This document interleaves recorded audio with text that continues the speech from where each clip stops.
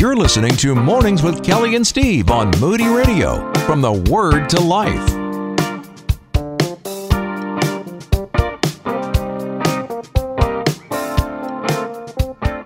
Why was Jesus a rabbi? That's where we're going. It is, and it sounds like such a, well, really, what difference does it make? But once you get into it, I got into this question and was like, whoa, this makes sense. It's like the key piece to a puzzle in some instances. But, it's just a great story, a true one, about the people of Galilee, really, who, as we know, some condescending remarks were made in the New Testament about the people from Galilee, or I can't believe those people. But the truth of the matter is that the people of Galilee, and that's, of course, where Jesus was born and lived and did ministry, were the most religious Jews in the world in the first century. And this is so cool, the way God sets up his plan to be fulfilled. The Galileans interacted with the world because of one of the major trade routes ran right through Israel, called the Way of the Sea. And the Galilean people were also more biblically educated in the scriptures and its application to life than other Jewish communities. So right away, our understanding of Old Testament communities as being strictly by the rules, they were already a step above that because they believed in the application of what they read in the Torah. And they were passionate about their faith, which led to solid religious communities and strong families whose synagogues supported the Torah. So right away, we see just this area in the world at that time that was on fire for God. More famous Jewish teachers came from Galilee than anywhere else in the world. So here we see this beautiful picture of God preparing this environment carefully so that Jesus would have precisely the context he needed to present his message of repentance and salvation.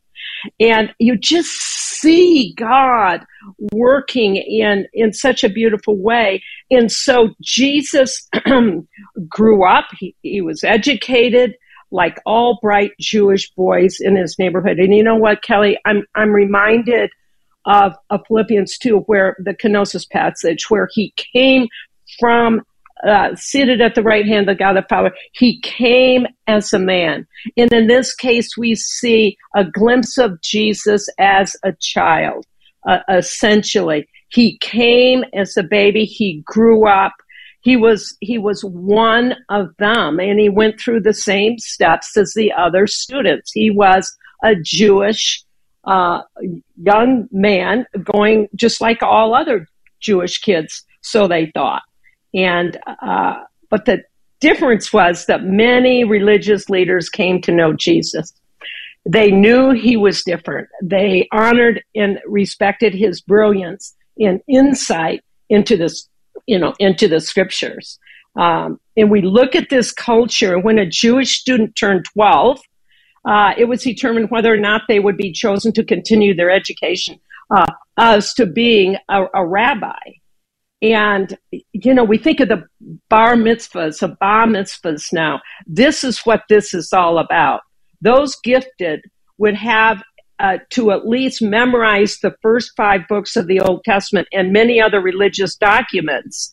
And if they couldn't recite the text accurately at age 12, they would leave schooling and follow their father's trade. So this is the setup. I mean, if you were extraordinarily bright and you wanted to be a rabbi, you had to do a bunch of stuff when you were 12, or you couldn't even go on in the educational system. So did Jesus have to go through that educational system just like everybody else, even though they respected his obvious intelligence? And how he interpreted the scriptures. I mean, he knew things other people didn't know. Yeah, that's what's, literally, Jesus was the Word. So, in God's economy, it's just amazing. But yes, he was born and educated through the system, and he was treated no differently. That's what's so cool about this story. And when he was 12, there's a story that was written in the scripture about him in Luke 2. Remember when he got lost at the Feast of the Passover? There we have a little glimpse, in the culture got a little glimpse of who this young Jewish guy was. And it's in Luke 2, and it goes like this. Now his parents went to Jerusalem every year at the Feast of the Passover. And when he became 12, and I add here why most kids were madly memorizing, but when Jesus turned 12, as they were returning after spending a full number of days, the boy Jesus stayed behind in Jerusalem. But his parents were unaware of it, and they supposed him to be in the caravan, and went a day's journey, and they began looking for him among their relatives and acquaintances. And when they didn't find him, they returned to Jerusalem looking for him. And after 3 days, they found him in a temple, sitting among the leaders, both listening to them and asking questions. And all who heard him were amazed at his understanding and his answers. It's just amazing to me that as a young Jewish boy, he was, in effect, even in this situation, engaging, learning. And again, it was amazing, because to be able for students to complete the studies, to become a rabbi, very few could do it. And those that did, hope to be chosen by a rabbi to follow me and become like him. And this makes sense to the whole thing. Follow me is a call that rabbis will offer to students who have completed their training to come and literally follow him, follow the rabbi. And the rabbi, by the way, means the great one or my master, and it was used as a term of respect for one's teachers. And I'm thinking of Mary Magdalene calling Jesus, the resurrected Jesus, Rabboni. And they saw Jesus as an extremely well-educated, and at age 33 when he started his ministry, man. And he obviously became a rabbi through their educational system. And at age 33, at the right time, God assigned him as a rabbi in the community, to find disciples to follow him. We are talking about, why was Jesus a rabbi? How did this happen? Kelly, when I'm thinking about this, and as I said before the break, he was just a child growing up within a Jewish family, adhering to Jewish custom, being trained up in the synagogues, learning the scriptures of the Pentateuch the way that every other child would. Mm-hmm. But then this one situation where he's brought in and he stays behind after the feast, and he is teaching. And I know scripturally it says that they were hanging on his every word, basically.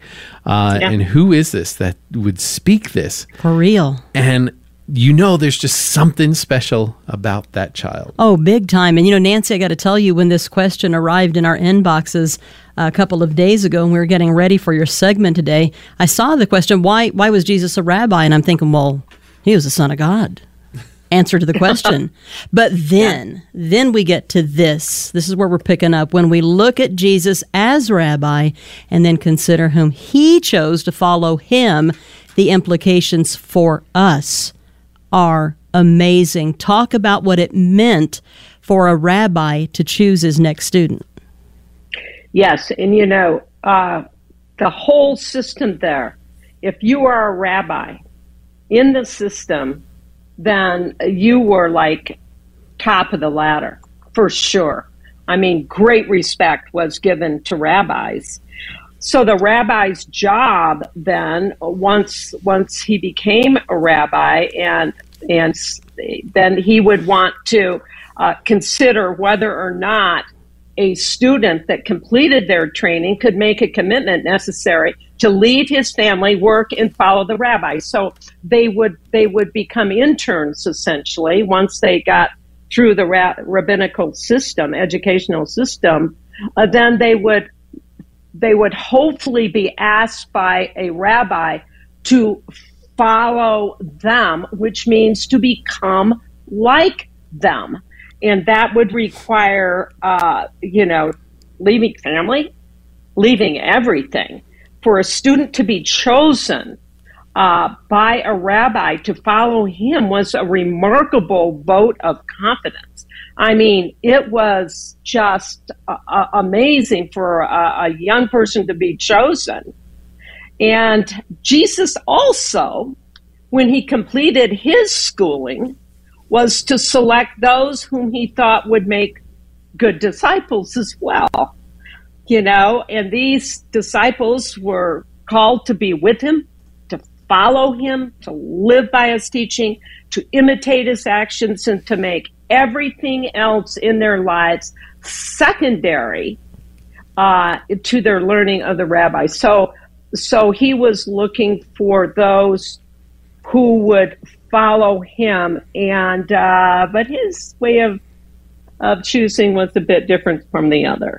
Well, it certainly seems to have been the way that he had selected all of his disciples. And that's different because, this is an important differentiation because there was a process that determined whether a student was worthy of actually being chosen to follow a particular rabbi.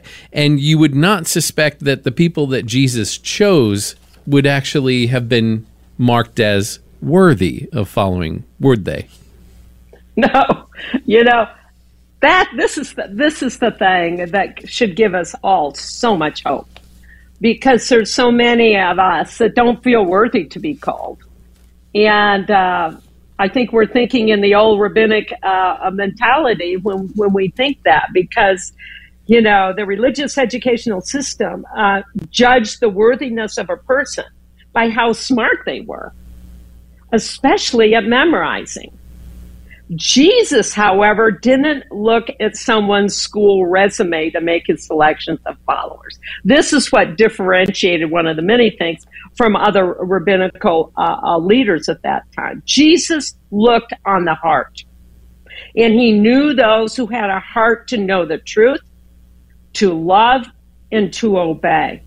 And those he invited to be his disciples were clearly not the brightest, not the most well-spoken, or even leaders in their community. They were people like you and me who wanted to respond to Jesus's call to follow him, but struggle in life, struggle just in making good decisions, that struggle. And those are the ones that Jesus, of all the brightest people, in their community, which is the brightest pretty much in their world at that time, he overlooked them. And I love this Mark 1 where it talks about how he did it. He said, and it says this, passing along the Sea of Galilee, he saw Simon and Andrew, the brother of Simon, casting their nets into the sea, for they were fishermen. Let me remind you, they didn't make it to the next level of religious training. So they were told, no, you can't go on in your education. You must go with your father and be a fisherman. You must do his trade. So now we see Jesus passing along the Sea of Galilee, and he saw Simon and Andrew, they're working as fishermen. And Jesus said to them, follow me, and I will make you become fishers of men. And immediately they left their nets and followed him. And going on a little farther, he saw James, the son of Zebedee, and John, his brother, who were in their boat mending their nets. And immediately he called them, and they left their father Zebedee in the boat with the hired servants and followed him. And they went to Capernaum. And immediately on the Sabbath, he entered the synagogue and was teaching. And they were astonished at his teaching, for he taught them as one who had authority, not as a scribe. So here we see Jesus going to the lowly of the lowlies, at that time, that weren't book smart, but were chosen by God to change the world for you and for me, even today. So it's just, honestly, it just shows the heart and compassion of God. And for 3.5 years, Jesus taught his disciples as they traveled.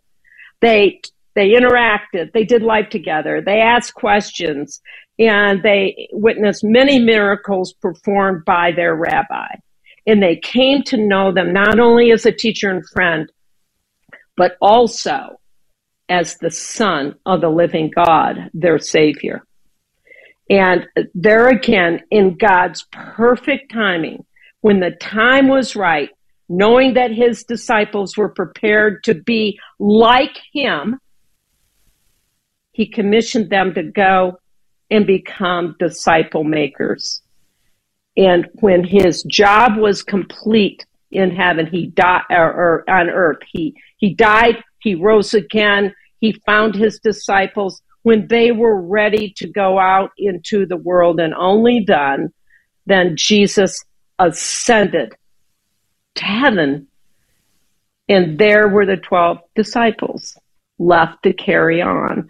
And I think 1 Corinthians 1:25-30 says this, and it's just such a beautiful crescendo to this whole idea of rabbinic Jesus. It says, "For the foolish of God is wiser than human wisdom, and the weakness of God is stronger than human strength." Brothers and sisters, think of what you were when you were called.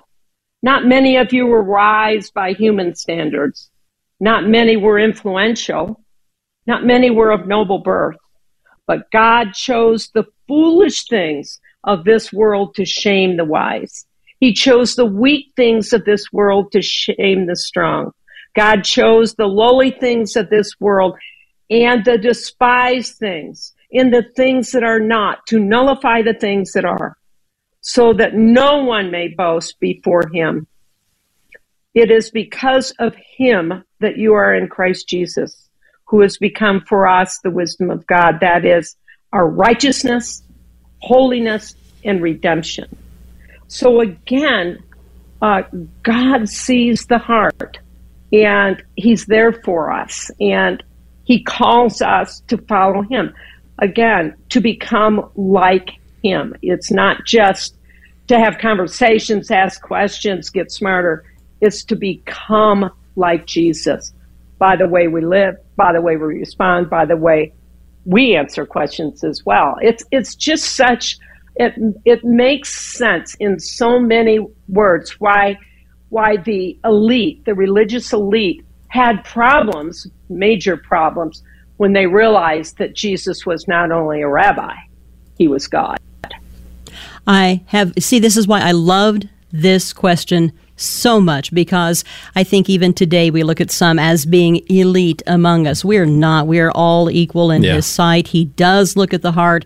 He's called all of us to follow him. I know I'm not the brightest bulb in the chandelier, but he still wants me to follow him. I'm like, wow, this is huge. Nancy, thank you for this today. This was such a great question.